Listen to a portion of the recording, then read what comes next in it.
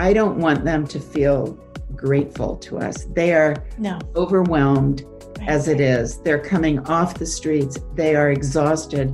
And especially when there's a father who feels embarrassed that these ladies are coming in and giving them things. I prefer just to get it set up before they get there and then leave. Hello, I'm Elizabeth Ribbons, your host for Next, a podcast dedicated to connecting women through stories, inspiration, and actions that empower resilience, leverage change, and celebrates their next. Lynn Ilsley works with or is the co-chair of Topanga Women's Circle. It's an amazing .org nonprofit that helps people who are transitioning either from the street or from abusive homes. And she's been doing this for 11 years. They were honored, Topanga Women's Circle, TWC, was honored by the West Side Homeless Coalition, and they were nominated by the Venice Community Housing as Charity of the Year for 2015. As I asked Lynn, there were other people actually who were honored. We weren't just the sole recipients. So. Right. And so, and also just so that you know, Lynn is a co-chair. But I wanted to add to that Lynn has learned in her 15 years of volunteerism with TWC that judgment has no place in charitable endeavors. Everyone has a story and everyone has strengths and weaknesses. I love that. And welcome, Lynn. I'm so glad that we get to be here together today and talk about what you're doing. First of all, 15 years, that's a long time. And what got you started? Let's go back 15 years. What got you started? What was your pre-TWC life and how you got into this? We moved to Southern California, to Topanga, almost 20 years ago. We lived in Milwaukee, moved there from England, and I'd been involved with some charitable homeless groups tutoring children in Milwaukee. And then when I came here, I worked as a volunteer with School on Wheels, which is a fabulous charity that tries to give children academic help, homeless children who are living in shelters. And then I started taking a French class. I thought, well, I'll bone up on my French. I heard there's this great little gal in the canyon who used to have a cafe here called Mimosa. And Arlette Parker is her name. And she started this charity. Her husband was, at that time, the director of Upward Bound in Santa Monica. And Arlette went there one day with Andrew and saw people moving in with everything in a black plastic trash bag, all their belongings. And she thought, they need more. They need to develop pride in their homes to not stay in the pattern of homelessness. Yeah. And so she started the charity and initially just worked with Venice, with the Transitional Living Center for Moms and Kids, and then wanted to expand, but then decided they were moving back to France, and they live in Antibes in the south of France. And she asked me if I would take over the charity. And I said, not on my own. I'd like a co-chair. My initial co-chair was Karen Sherwood, and she was terrific. And she's got very involved in some other activities. So she's now just a volunteer with us. And my co-chair now is Teresa Royer, who is terrific. And that's how I got involved. And I took over the charity about 11 years ago from Arlette. And with Karen, and then Teresa's been co-chairing for a few years. Wow. And Arlette, I have to say, what an insightful thing to realize that people, even the most humble of making it a home, bringing things in to give them a feeling of this is home. It's not just a place for you to a stopping off ground. And I love that she had that insight, that the pride. She did, yeah.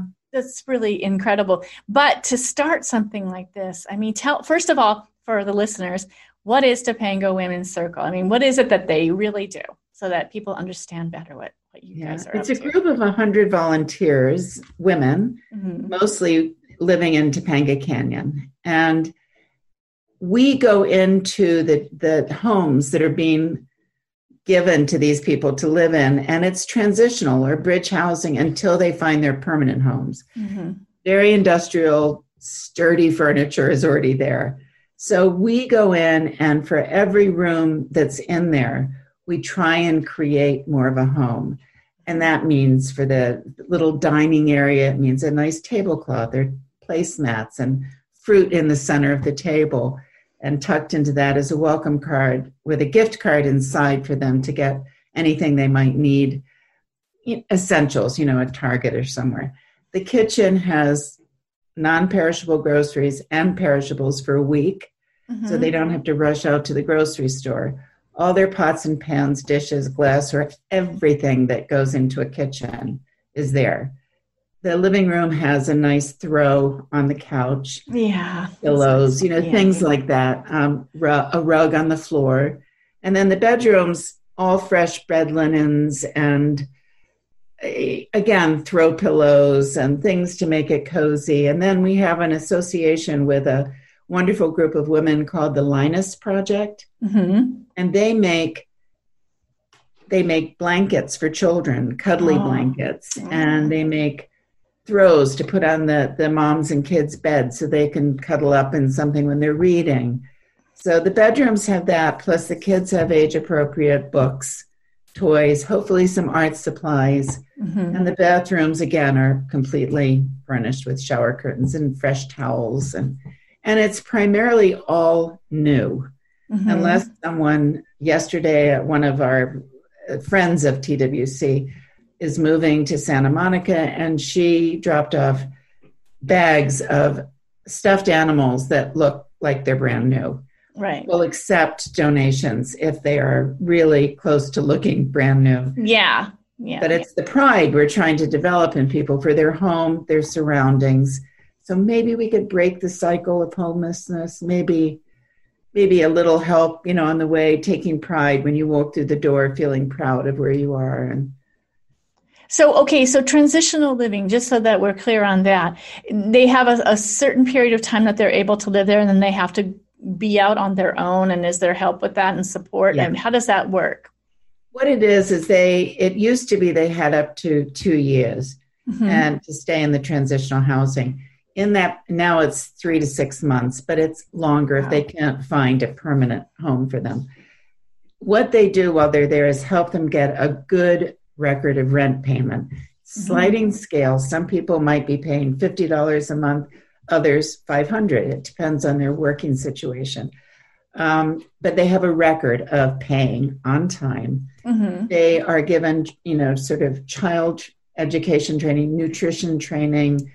They're helped with resumes. They're helped with banking skills, not necessarily balancing a checkbook, but understanding how your money can work for you and how you need to keep a good credit score. And then there is help from the social workers too in counseling sessions and finding them permanent housing. And right now in Los Angeles, it's a tough time, but it's a good time for them. It's a curious dichotomy because the apartments are becoming vacant because people are losing their jobs and leaving the city. This is not the transitional housing, but the permanent.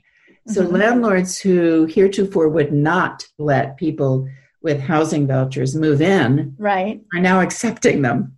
So we're moving these people along at a rate of knots. And this week, 4 families moving in, last week 3. It's a lot because each home costs us about $500, depending on the size, to kit out. So, okay, wait. Now let me get clear. So there's the transitional home that you always go. You go. Oh, that's the transitional home. 3 to 6 months. Yeah. Oh, okay. Oh, wow. Unless they're a veteran and they get 2 years. Okay. Oh, wow. That's great. So just so that we're clear, these are people who have come up against difficult times and are homeless, or there's also women who are escaping abuse. Is that basically, and you guys get, how do they contact you? How do they know? How do you schedule this? How does it all work? Well, we work at Venice Community Housing and the Salvation Army Westwood Transitional Village, which is on Sepulveda, just south of Wilshire. That is a large facility with apartments from for families from one bedroom right up to 4 bedrooms and 2 bathrooms. Wow. And there's also a child development center, preschool called the Bessie Pregerson Child Development Center, which is a fabulous preschool. First optioner for the children living at the Westwood Transitional Village. They call us. The housing director sends me an email and he says, this week we've got 2 families moving in. He gives us the composition of the family, ages of the children, gender, the size of the apartment, the number of beds, the size of the beds, so that we can get everything together. We have 3 days notice. Oh my gosh. I used to give us more, but it's 3 days is, I've said, the minimum that we need. I then send out all the emails to all our volunteers. And right now we're not going into the units. We're doing drop-offs of everything. So the people who work there are having to be the decorator ladies. And so it's the same expense for us because we're still providing the same things. But our volunteers aren't as engaged because they can't go in and do the actual setups of the apartments. Right. So we ask for someone, if you have a teenage daughter and she might have some books that she really loves, we have some teen girls moving in, or art supplies, trying to say there are things that you can do, even though you're not going into the apartment as normal. And also who can provide perishables for this family. And we'll reimburse, but so many of the volunteers do not want reimbursement for buying, the groceries. And Venice Community Housing, which is only moms and kids, and much more a condensed living space with moms sharing the bedroom with their children and sharing the kitchen with the other mothers. They each have their own fridge and cupboard space, but it's not very luxurious, but it's so much better than living in a tent, living in a car, living on a friend's couch, or living in a shelter. Right. So, and safer, more stable. Absolutely. And many of those women, not all, but many of those women there are fleeing abuse. Some from out of state. It's hard. We do the complete Christmas for the children at Venice. Wow. Yeah. Wow. So now I've got so many questions that I won't try to overwhelm you, but the logistics of this. So you've got 3 days to put something together. Obviously, you let everyone know we need X, Y, and Z. But you must be pulling also from some kind of warehouse or storage. Is there a sort of a stock, like when people donate or maybe local businesses donate, are you able to stockpile a few things? We've got or whatever. Yeah. We've got 2 storage facilities. One in Pine Tree Circle in Topanga. It's a shipping container. Yes, I remember that. I see. Yes. And it's painted and it's beautiful on the outside. It's got a big California poppy on it and a beautiful river rock wall that an artist, Liz Dupuis, who teaches at Louisville, drew. It's gorgeous. And then we have another shipping container downtown at the Brewery Arts Complex. And we managed to, Teresa, my co-chair, is a star at organizational stuff. She is 100% better than I am. And she manages that bin with some volunteers beautifully. It is organized so well that even when it's as large as a family of 6 moving in, 4 children, she gets in there with one other volunteer and they pull everything together. And, we load up a couple of cars and off we go. But she knows where everything is. And these short periods of, turnaround, and you're able to do it in 3 days. I mean, the people that are volunteering, they're used to these calls. They're ready. They're on the ready for something. They're used to the emails. I don't call them. No calls, but the emails. Yeah. And then I also let them know when someone said, yes, I'll get the perishables, because the volunteers are so wonderful that someone will say, I'll get the perishables. And then I'll start getting a flood of emails. I'll get them. Oh, so I have to say, no, somebody's already taken care of it. There'll be another one soon. Well, the thing is that they're helping other people, but in doing so, they're helping themselves. It's a circle, like a women's circle. It's a very, very good thing. And so how is it that you guys have the money, the funds? Do you do you do fundraisers? I'm sure you do, but do you have people just donating? Do you have companies? Like, I don't have to name the companies, but I'm sure that it has to come from all different sources in order to really make this thing cohesive and work. I'm just boggled at how you make it work. I mean, one of our big supporters until he was termed out was Zev Yaroslavsky. Mm-hmm. And Zev, when we had, a $5,000 grant, a $10,000 from them. But then when he termed out, he had some discretionary funds, and $60,000 came our way, which was wonderful. Helpful. Yeah. Yeah. And I have some key volunteers in the group. Deborah Silbar is one in particular, and Deborah is an ace fundraiser. This is something she is good at. I'm not good at it. I'm more of the communication tool for the charity. But Deborah, for the last 3-4 years, has organized a challenge grant campaign. Mm-hmm. And many of the people, the volunteers who can't afford to do so, give a sizable sum as the seed money to start the challenge grant. And then we send out, our, letters to friends and family and businesses in the community. And each year that tends to raise about $20,000. Mm-hmm. So when you consider that each setup is between $250 and $500, and there might be 2 to 4 a week, there might be weeks where there aren't any, but of late it's been that busy. So this money, we get through it pretty quickly. Oh, I would Teresa assume. is the shopper, my co-chair. She is quite comfortable, even during COVID, going into the shops, and she's masked and gloved, and she orders a lot online, and she makes sure that we always have like 5 sets of pots and pans, and sheets and towels, and she keeps a close inventory. That's so smart. Like I was thinking it.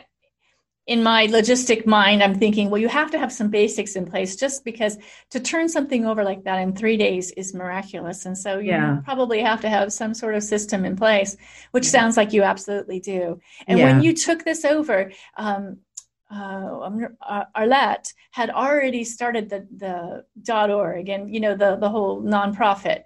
So how long did it take you to sort of get up to speed and be able to take it over? Did she just hand it to you and leave, or? Well, I've been working with her a lot on the communications side of TWC for a couple of years before she left. Uh-huh. So it's pretty comfortable. And she discovered Community Partners Downtown, which is an organization that gives emerging charities their 501c3 status, so that, people's donations are tax deductible. Mm-hmm. And they are a wonderful resource. We're still with them, and they provide all the accounting, tax, all of those services.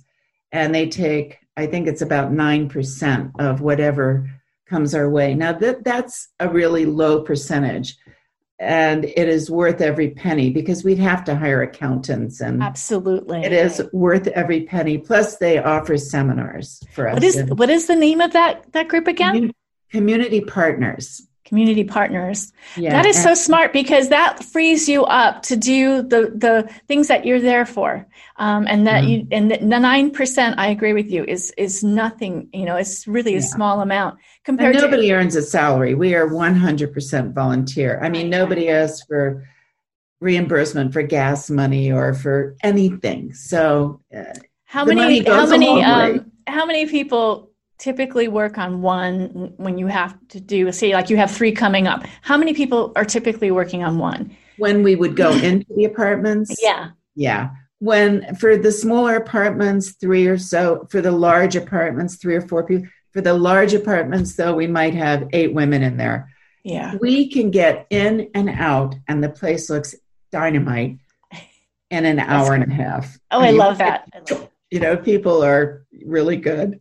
So do you ever hear the stories of the people that you've helped, if they've gone on in life and have grown and they're like been able to get a stable home or apartment and get on with their life? Or what, have you heard some stories that have been exciting? And we have. There the recidivism rate is fairly low, which is wonderful, of people slipping back into familiar patterns from before. We don't meet the families moving in. That's part of our mantra is I don't want them to feel grateful to us. They are overwhelmed as it is. They're coming off the streets. They are exhausted. And especially when there's a father who feels embarrassed that these ladies are coming in and giving them things. I prefer just to get it set up before they get there and then leave. But that there are people who tell us the stories of the families, and that really does mean a lot. It's very moving to know what some of these have gone through. Some of these people have gone through, but the most extraordinary thing to me is what good parents so many of them are, given their situation. I see it more at the Venice because, everybody's there. It's a close living quarter. Mm-hmm. So when you go in to get a little room ready and the kitchen ready and the bathroom for this family that are moving in, you might not meet them, but you'll meet the other families who might be in there at the time. Mm-hmm. And they are very chatty and talk to you. And some of these people are well-educated, are fleeing situations that have become untenable for them. Right. Some of the people are, in the apartments that we work at in Westwood, there have been some extraordinary stories of people who own their own home, whose kids were in college, and all of a sudden the mother gets sick, the father loses his job, he got sick. It was just this cavalcade of events. Mm-hmm. And these are educated. The mother was a nurse. The dad was, I think, a shop supervisor in a factory, but they had a steady income, and all of a sudden, and 2 kids in college, one at Penn. These were families where the children, they expected achievement and work, and the children did, and all of a sudden, they were foreclosed on, coming from Santa Clarita or somewhere, and all of a sudden they're in a Salvation Army apartment. Right. And this, I thank you for saying that, because I think people think, well, those are those people and they've made those choices to be in that place. And it can downslide pretty fast for people sometimes. Yeah. And in this day and age, California. Yes, because it's so expensive to live here.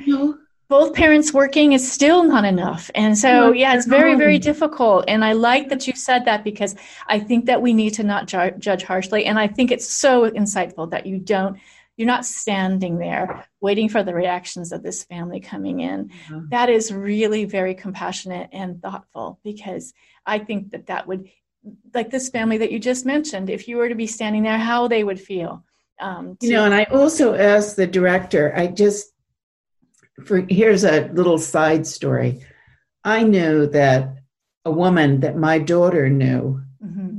because I heard the name, and she had two children who she'd adopted from another country, and their names were interesting. And that's why I remembered this. I'd met her at soccer games, mm-hmm. watching my grandchildren play.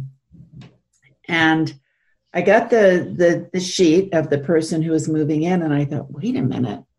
I recognized that name. And for me, that was a sign that I would not go and do that setup. I did not want her to, be embarrassed. Right. But I do remember my daughter saying that she'd gone to a soccer breakfast at this gal's house in Hancock Park, and how lovely it was. And my daughter said, oh, she has the dream kitchen, the one I always wanted. Well, she fell on hard times. Yeah. And so I said to the director at Westwood, I said, don't give my name, but can you just ask her if she needs anything?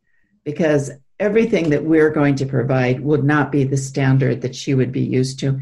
And I suspected that she still had the toys and books and the bed linens, a nicer mm-hmm. quality, and pots and pans. And they got back to me and said she doesn't need anything. Yeah. She's been paying for storage. And she was only there for 2 months while she got back on her feet. Right. But it was an essential thing for her as she got back, in It helped her enormously. And I think that that's key, is that it could happen to anyone, and that, and also too that is there now. It's not there forever. Right. I just don't think it's fair to judge people who are at this place in life. It could happen to any of us. And like you said, in California, it can happen often. So, well, okay. One more thing is how would someone that wants to do this in another state or another area in their town, how would they, I think, be able to begin something like this? They have to have a huge network, probably, just to know their community. And Topanga is a really, it's a village. It's a village for sure. And then those people know people. So it's like concentric circles. Sure. That's key. I think women are so powerful. We support each other, and just the networks that we have are just amazing.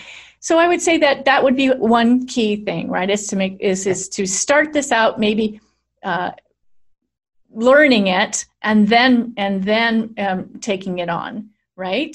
Yeah, my husband had an idea years ago of franchising what we do, not for money, but putting together a plan, maybe getting a student at UCLA who's going into social work or something else to canvas, let's say just in Los Angeles, communities that have transitional living centers, and then to see, are there any women's groups in that area who might not do quite as much as we do, but who might put together welcome baskets for people that have all sorts of practical items for them as they move into their new home, or groceries or something like that.